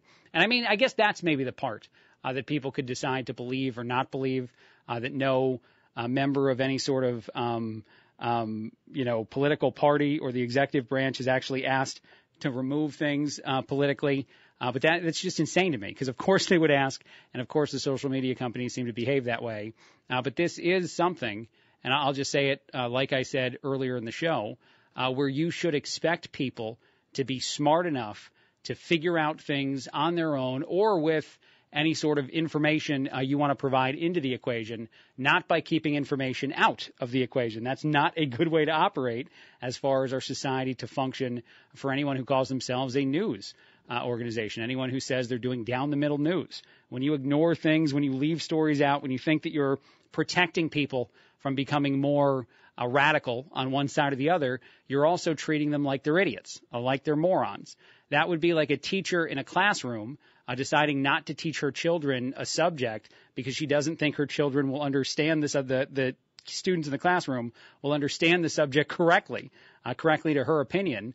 And even Jon Stewart, and I love that audio, and I should play that audio more, when he was talking about Kanye West and all the anti-Semitic things that Kanye was saying, when he was praising Hitler, that the best way to deal with that is to have a conversation with someone and object to the points they're saying, not to hide behind whatever version of censorship you think makes more sense. That's bad. Conversation, good. I feel like that's basic. I feel like that shouldn't be politically one-sided as far as the take goes. Trump pulled in more than $35 million in the second quarter. Trump nearly doubled his fundraising campaign during this last few months. Of course, one of the biggest reasons, the beliefs, is because of all the different court cases going on with the former president and how that actually invigorates supporters, makes supporters believe that the president is being targeted, and that is a reason to think that he's someone that would be valuable in the White House. It kind of feels like it's connected to the last topic I was just talking about. When you, as a news organization, whether you believe what you're saying or not, try to remove information because you quote unquote doing it for the greater good, all you create is more suspicion. When these judicial moves happen against the former president, it absolutely adds to the narrative he's been talking about for years, which is that he is uniquely targeted, especially when the craziest part about that, if I'm being entirely honest, in the world of the mishandling of classified documents thing, is that we actually have stories of other people right now in political positions of power, including our president, that also did that to some degree, which is just sort of shocking. You would think that if someone was being tried and someone else was not being tried, that we wouldn't have as unique of a closeness in the types of things that they did wrong. And I know some people would object to that, but still, it's just sort of surreal to have it. But anyway, if anything else, that attack against the former president that's been happening, whether it's justified or not, whether he broke any laws or not, which I do think in the world of classified documents, there is a lot of risk there for him of getting in actual legal trouble, but that will probably only motivate his supporters more. And you can win the office of the president while in jail if we actually got to that point. Other things out there that I think are interesting, the Pentagon released a review of all of the different classified documents things and said that they have a faulty oversight. I love this so much. The Pentagon's security and oversight measures have failed to keep pace with the proliferation of military facilities that handle classified information and the personnel who work there. But the Defense Department does not have a systematic problem in keeping its secrets safe. A new review made public on Wednesday concluded, I beg to differ on some of that right there. When you have a young 20-something military person who has top-level clearance because of an IT job, basically, who then shares that stuff with people he barely knows or doesn't know at all via a video game chat room kind of thing, and then that winds up being a big, giant story. I think we have a lot of issues, not just the politicians who are walking off with classified documents, but Airman Teixeira and his legal problems after giving a whole lot of information, again, to people he didn't know, but thought he could trust and shouldn't have had access to all the things he had access to. I think that is an interesting version of a conversation to be like, you know what? Yeah, we have some issues, but they're not as bad as you think. Things are going okay. How could they be going any worse, I guess is my question. All right, quick break, a lot more. 1470, 100.3 WMBD. It's the Craig Collins Show. 1470, 100.3 WMBD. It's the Craig Collins Show. Thrilled to have you with us. Lots of things to talk about. I find it very interesting that Stephen A. Smith is saying that he might get fired from ESPN. There have been a lot of layoffs at that broadcast organization. And Stephen A., in a recent episode, I think, of his podcast, said that it's not over, that more people are getting canned. And, yes, he could be among the people getting canned. A lot of, I think, people that have higher profiles in the world of any form of media, especially, I think, thanks to most recently Tucker Carlson and what he's been doing on Twitter, probably believe that they would have a way to create their own platform if they were let go from any kind of organization. You know, it's kind of funny to me, too. Not that I think it would exactly happen the way I guess I'll say it would happen, but Tucker Carlson is in a war with Fox. He's in that war because he says he can do whatever he wants on social media. He can keep essentially broadcasting his show just like he did when he was on Fox, and that if you don't agree with him, well, screw you. He will go after you, or you can come after him in court to essentially the media company that's trying to keep him off of all forms of media for a while. And so what I think is interesting about that is he might wind up having a lot of people that don't necessarily agree with his politics, but agree with his stance against a giant media corporation that wind up wanting to do the same thing. I think that there was a moment when someone thought that Tucker Carlson would partner with Don Lemon, of all people, to create some sort of site of their own. I highly think that was unlikely to happen. I don't think that Don Lemon even has the size profile that Tucker Carlson has. But I think I could easily argue that Stephen A. Smith has a pretty big profile in the world of sports broadcasters, and certainly just guys who yell about stuff. And so I would think that he'd be a person who'd uniquely be interested, especially if in those layoffs, ESPN tries to keep some people off of any form of broadcast communication. All right, I want to play this. I find this very interesting. I don't want to make too much fun of this woman. I will play the audio of it and react a little bit to it. But I'm assuming that this is a mental health thing or a drug-related thing. But there was a woman that had an epic meltdown on an American Airlines flight that has gone viral, saying that another passenger that was sitting next to her toward the back of the plane wasn't real. She said he was definitely a figment of her imagination, and people needed to know that he was not, in fact, a real dude. That is a tough thing for a flight attendant to figure out what to do. Eventually, the woman was removed from the plane. But here's a little bit of that audio. I'm telling you, I'm getting the off, and there's a reason why I'm getting off, and everyone can either believe it or they cannot believe it. But I am telling you right now that back there is not real, and you can sit on this plane and you can die with them or not. I'm not going to. The people on the plane survived their flight somewhere else, but she did, as I said, get removed from the plane. Here's the reason I wanted to bring it up. Again, not really to talk much about her and what definitely appears to be a pretty bad mental health episode happening in public or a drug thing happening, but it's the fact that Carrot Top, of all people, said that he was on that plane. The celebrity, the comedian, whatever you want to call him, the guy who got very, very ripped in a very, very awkward way, because Carrot Top was not a dude I ever thought would get swole at the gym, and he did, said that he was on the plane. He called the woman a bleeping nut job who just lost her mind in front of the whole plane. The 58-year-old comedian went on to say, I hope she's happy. We're all stuck in Dallas now because of her. And this was more of his reaction. I'm telling you, I'm getting off the plane, etc. That was all the stuff that he even said on his social media pages that she continued to repeat again and again and again while complaining about how long of a delay this all caused. But eventually the plane took off, landed, everything was fine.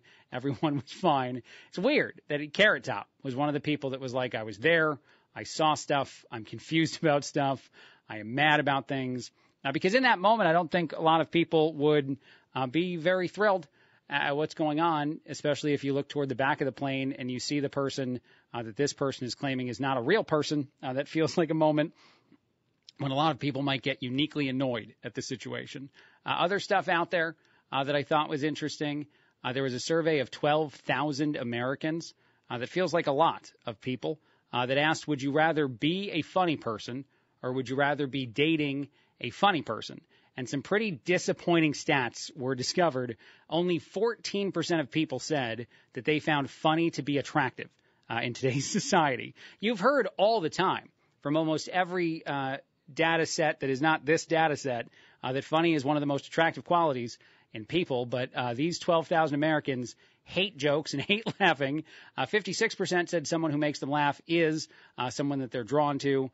14% said that they're not sure. But the fact that a lot of people said that they found it to be attractive and that a lot of people others said they didn't necessarily find it to be attractive is worrisome to me. 1 in 6 people don't think a sense of humor is an attractive trait in general. Seniors especially do not have time for jokes, according to the survey. 30% of people 65 and older gave humor a thumbs down when asked about it. The one thing that I thought was interesting about all these stats is when you're actually asked, would you rather be a funny person or be in a relationship with a funny person, men were twice as likely as women to say that they would want to be a funny person.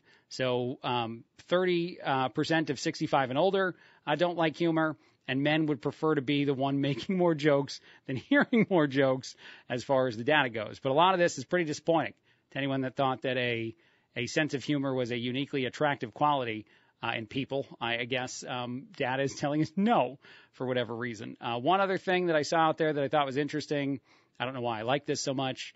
You can tell me I'm wrong if you want, but you're wrong, and that's how it's going to go.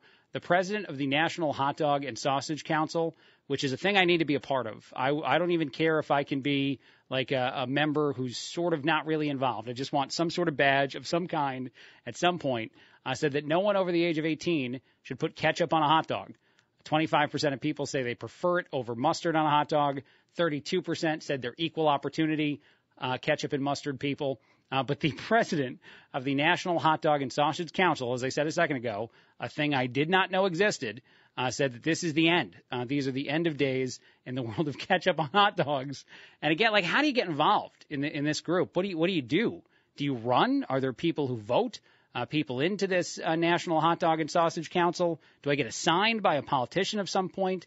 Is this why I write my senator to ask them if I can be involved, if I can be added to the group of people who have hot takes in the world of hot dogs and sausage. I don't know how to get involved. I don't know if our newsroom, if Will Stevenson has ever gone the road of figuring this out. I am looking up the National Hot Dog and Sausage Council as we speak. The man's name is Eric Mittenthal. He's the one who said that ketchup has to be off of hot dogs. He's the president. Is your membership revoked if you're caught putting ketchup on a hot dog? I don't know. These are things I don't know. But how is this a council we get involved in? There's a specific, let's see. The NHDSC.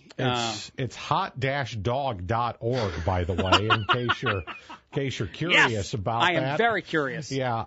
Let's see. They have a link to what they call a sausage and mustard pairing guide. Sure. I get that. They have I understand. Ideas for what they call an ultimate hot dog bar. By the way, at the very bottom of the site, now that we're both on it, the media contact is just that president's name, his phone number, his cell phone number, and his email. I think I've just found out all I need to know about this organization. Yeah, so the National Hot Dog Sausage Council can't even afford a press secretary. Right, is just a guy sitting in a room somewhere that has no one else involved in his group. I think that's a problem. Click on about here. No, that's fine. I'm going to reach out, and I'm going to be the other member. I'm going to be the vice president very, very soon. Best of luck to you on that. Thank you, sir. There's no way that I can find where you can join this organization. Yeah, that's very upsetting. I want all in on this situation. I want to be a part of it. Statistics. Yeah, you can connect with them on Facebook. I don't know if they have a whole lot of followers on Facebook. Wow. They do not have a whole lot of followers on Facebook. It says here that the top, you and I both spent time in Chicago, right? Mm-hmm. That Chicago is not even the top hot dog consuming city. Wow. No, that's fine. Is it Los New York? Angeles is. Los Terrible. Angeles, New Horrible. York, Dallas, Chicago. Horrible decision. I need to get to be the vice president of this organization ASAP. I need to fix some stuff. I need to do my work from the inside. I don't want to be on the outside. Well, that's kind of how they make the hot dogs, too, that's isn't true. it? That's true. No, I got to create change with the National Hot Dog and Sausage people from the inside. I've got to work within the system to out the system for some of the problems they have. I'm on a quest, people. Vote for me. I wish you the best of luck in that. Yeah, I too would like to be a part of this organization. Sure, that's fine. I think. Once I get in, I'll bring you in. Don't worry about it. Yeah. I could lead a seminar on hot dogs and heart disease. That sounds amazing. I don't know. I can't wait for us to be large advocates for this group that we had never heard of till right now. We just got to get our buns involved, Craig. Will's got the news. 1470. You're saying I'm a wiener? Is that what you're saying? 100.3. I'm just glossing over all these. 100.3 WMBD. You can tell your smart speaker to play our radio station and hear all the hot dog puns that Will Stevenson throws out in newscasts or out of them. You're saying you need to link up with this organization. Will Stevenson's got your news, everybody. Tell your smart speaker to play WMBD radio and hear Will Stevenson talk about this. I hope you're able to muster the courage to join. Oh, my God. Thank you. Okay. I'm on a roll. Not anymore. All right, we're just sitting in that one. 1470. 100.3 WMBD. It's the Craig Collins Show. Text us if you want to be involved in the show at any time. I love to hear from you guys because it's the best way to get involved in the show. 309-340-4464 is my number. It texts my cell phone. I'm holding right here. 309-340-4464. And thanks to everyone who texted us last night during Red, White, and Boom. That was cool, especially during the firework play-by-play that we did with the very loud fireworks going on just a short distance away from us. But it was a lot of fun. And again, thank you to everybody. And actually some text today that I've missed that I can just throw out there quickly before we get to good story, bad story. John Ackerman, who left a voicemail that I played yesterday, said he is absolutely planning to go see Indiana Jones. I am too, buddy. I want to see it because of the nostalgia. I had a listener also send me a message on Facebook, facebook.com/Craig Collins Show, that said that even though the movie was not great and they were giving it more of a B- score altogether, they did recommend going for anyone that loved the Indiana Jones movies as a kid, which definitely includes me. I grew up and remember watching several of those videotapes. That's when you put it in the VCR, kids. And I would watch them in the room off to the side of my grandparents' main living room, where Grandpa would be sitting and watching war movies all the time, and I would just be sitting and watching Indiana Jones movies by myself, till my other cousins would make me go do other stuff. But I love those movies, and I'd watch them a bunch. And so I do, even though the Shia LaBeouf one was not that good, the one they put out a few years ago, or however many years, I don't even remember, the Crystal one. There's another new one. It's not doing well at the box office, but at some point I'll be going to see it. All right, good story, bad story time. First, the good story. I like this good story a lot. A guy in Florida by the name of Thomas recently reconnected with his high school sweetheart 56 years after they went on their first date. I guess he knows that she's the one. Her name is Nancy. So he decided for their 60th reunion, if that's what you want to call it, because they haven't been in a relationship this entire time, but their 60th reunion of their first meeting, he decided he's going to propose.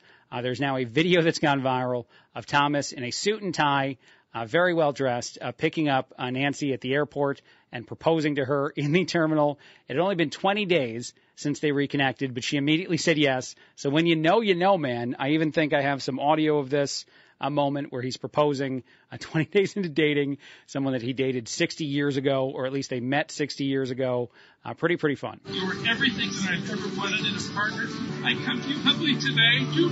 I want to spend the rest of my life with you, to cherish every moment we will have together, to make every day an exciting new adventure. People are crying. She's saying yes. Everything's going crazy. I think that they might have even put it up on their social media pages. So very, very happy about it. But congratulations to Thomas and Nancy for dating once and then 60 years after that first meeting, deciding to finally give it a chance and get married. That is playing the long game. Anybody that waits 3 days or something to text somebody, Thomas has outdone you for sure in that situation. Now on to the bad story. A woman got a DUI after showing up drunk and, of course, driving to the job interview. Here's the thing. She was applying at the local sheriff's department. Instead of getting a job, you get a DUI. She's 39 and lives in Indiana.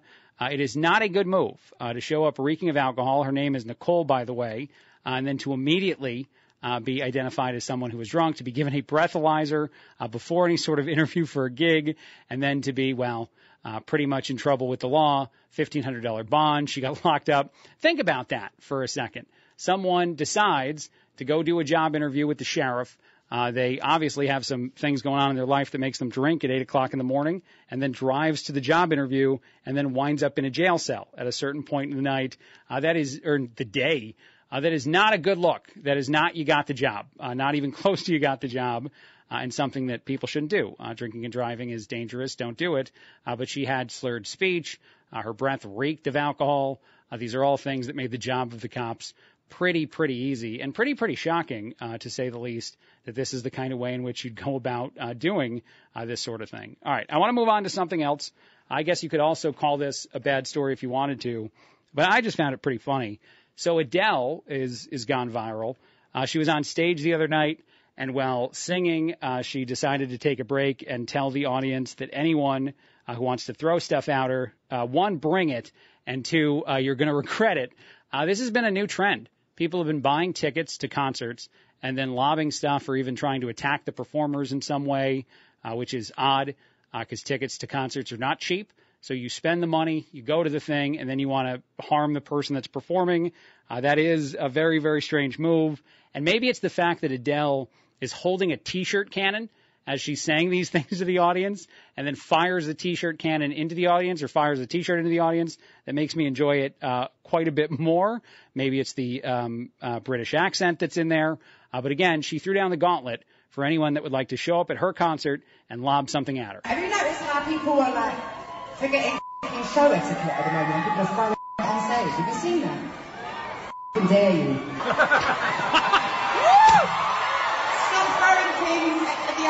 But you can shoot things at people. Okay, she went into full giggle mode, which is something I guess I do on this show too. But she said, stop throwing things at the artist, but we can shoot things at you. Because again, she's holding a T-shirt cannon the entire time she's saying, how dare you, do not do this, or bring it on to all of her audience and then fire stuff at them. That's a unique leverage standpoint. I feel like the next time you were in a meeting with your boss, if your boss was just indiscriminately holding a T-shirt cannon the entire time, you'd have a certain level like, I don't know what's happening, but I know I should be paying extra attention to whatever this is, whatever they're saying, whatever is going on, because I need to know why this is being said in that way. I just love it that it's both things together. Here, we can play it again. I love the fact that she also says, bring it, because Adele, gut punching someone is someone that I would kind of like to see if it ever happened. Have you noticed how people are like forgetting show etiquette at the moment because Farrah on stage. Have you seen that? How dare you? Stop throwing things at the artist, but you can shoot things at people. We can fire stuff at you, but don't you dare throw stuff at us. Again, I would love to see maybe Adele T-shirt cannon someone as they're trying to attack her in some way, just because something about it is awesome. And you know the funniest thing about it? I've seen Adele audio go viral before, so I know she's got a bit of a willingness to use certain words that you wouldn't expect from Adele if you listen to her music at all or heard any of her music. My wife loves her. I think she's a great singer, and I know she is. But it's just funny that you go from the fancy, difficult singing thing to speaking like a sailor as you're holding a T-shirt cannon and threatening essentially your entire audience to fight you one-on-one. All right, quick break, a lot more. 1470, 100.3. Okay, that's not exactly what happened, kind of what happened. 1470, 100.3, WMBD. It's the Craig Collins Show. 1470, 100.3, WMBD. It's the Craig Collins Show. I wanted to take one more moment since the day is now behind us. Yesterday, Carl Health, Red, White, and Boom, brought home by Adam Merrick Real Estate, happened. And it was a bunch of fun. And a lot of things went really, really well, including the tracking or the syncing up of our music track played on all our sister stations to the firework display. I also had a blast on WMBD, hanging out with Julia, TJ, and Will, and my wife Betty, and then Eric Thurman from the VFW in Peoria Heights stayed for the whole show, which was very nice of him. We had several other guests that hung out and were a part of it too. But we did several hours of broadcast, fought through some technical issues to get on the air with you and to clean up the signal from the riverfront. And then we did the actual thing that is a first-time try for us, which was the play-by-play of the fireworks themselves on radio, which I had a ball doing. One, because the firework display was excellent. A third of it was all brand new, and it felt that way. It was really cool as far as the grandness of both the finale and even the start of the show. You feel like you get a pre-finale at the beginning of the show when a whole lot of things happen all at once, and then the end of the show is obviously gigantic too. But there's a whole bunch of sponsors that I'd like to just shout out one more time, at least some of them for being a part of it.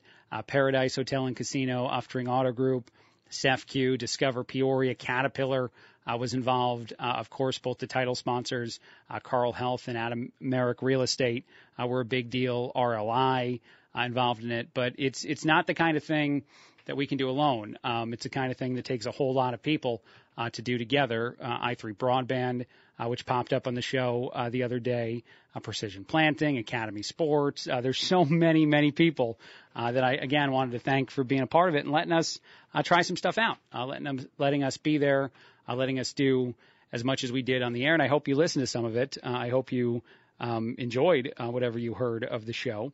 And I hope to do more of firework things or just other things in general to get out there and be a part of it. All right, some other quick stuff out there in the world before I get out of here for the day and go sleep, because I didn't get a lot of sleep last night. So I feel, not that you care, and you shouldn't care, and I shouldn't be complaining about it, but I'm gonna pass out hard in about 35, 40 minutes, I think. 8 people got stuck upside down a roller coaster for 3 hours in Wisconsin. It is weird the amount of roller coaster news we have right now. There's that viral video of that roller coaster that seems to have a split at a certain point, where even though the coaster is still running and shooting through a turn, you see an actual part of what should be all connected metal actually sliding and moving out as if it's definitely broken and definitely shouldn't be like that. That was a story and a video that went viral. And then there was this. The ride is called the Fireball. It was at the county fair, which was in Crandon, Wisconsin, about 100 miles north of Green Bay. Normally you go around and around, over and under. Unfortunately, it got stuck with people upside down. A lot of them were kids that were upside down for 3 hours. Everybody is okay, I guess, as far as we know. Firefighters had to be called and had to eventually figure out a way to get everybody down, and they blamed what was very obviously a mechanical failure for the problem. This is not a good look for Wisconsin or for this county fair. And actually, it says one thing that I think is kind of interesting. It's a gamble when you go to any sort of smaller sort of county fair kind of thing, Like the roller coaster parks, the big giant ones, for the most part, are not a gamble. Maybe that one a roller coaster with the broken part, an exception to that rule too.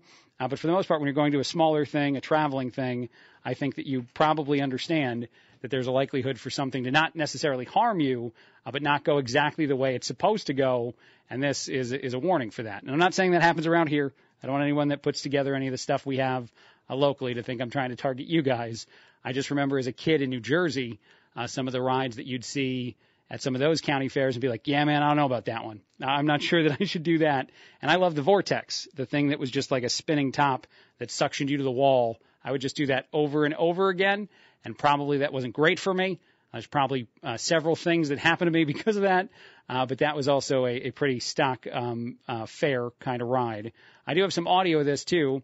Again, all passengers were safely rescued from this situation, but that is the kind of thing that I don't even know how the fire department, and I think this is a fire captain talking about this, reacts when they first get the phone call that they have to drive out to the fair because a bunch of people are stuck upside down. All we know is that there was a mechanical failure with the ride where it became stuck up in the upright position. The ride was recently inspected by the state of Wisconsin here on site, and at this time we don't have any other information. Families are being reunited with people as they come down off of the ride from the rescuers, and everybody seems to be doing as best as they can given the circumstances. Yeah, I got to be honest. I don't know how much solace it gives me, how much of a reaction I get from the idea that it was recently inspected. Like, obviously, whoever inspected it did not do a great job. We recently checked it. Things seem to be fine. There was no way that we thought it would stall with people completely upside down, and then whoops-a-daisy, it did that thing. That's definitely not an inspection to be proud of. So it's an odd thing, not that I blame the fire chief for saying it, or the fire captain in the area in Wisconsin for saying it. I just don't think that anybody, especially the parents of the kids, as 7 out of the 8 people were kids, care about that part. They're like, oh, it was inspected. Well, then who knows how this could have happened? There's no way. I don't think that provides any sort of a level of comfort. 4 surprising health benefits of whiskey recently discovered. I love this list of stuff. Whiskey is loaded with vitamin C. Drinking a shot of whiskey gives you the full day's supply of vitamin C, and without all the other annoying vitamins you can get from eating citrus fruit and stuff like that. Come on, stick to just one. Stick to the whiskey. Slightly preventing cancer. A study found that people who drink whiskey have a moderately lower chance of getting certain forms of cancer thanks to all the antioxidants inside of it. Preventing other diseases. A study at a New York university found people who drink whiskey in moderation have lower chances of stroke, dementia, heart disease, blood clots, and then whiskey also calms you down. That's the one thing that not a lot of studies needed to find, but researchers in Toronto found one glass of whiskey can help with nerves and lower your heart rate. These are all according to the website Cool Materials, which is a sweet website that I had no idea was a thing that existed. But 4 surprising health benefits in the world of daily consumption of a small amount of whiskey. I love that there's probably going to be a study that comes out soon that immediately tries to disprove all the stuff I just said to you. But darn it, for now, until that one's out there, live in the world where whiskey is great for you in moderation. All right. One last thing that I thought was kind of interesting, and I feel like this goes viral every so often. I feel like this is far from a new thing, but Spam was being talked about on social media, the food product Spam, and people never really know what that means. It's an acronym, and it stands for something. We can test Will Stevenson real quick to see if he knows what SPAM means, what the acronym stands for. But apparently this is blowing people's minds on social media. I believe it is spiced ham. That is no. SPAM stands for spiced ham, and that's just missing the H, so you're just merging some words.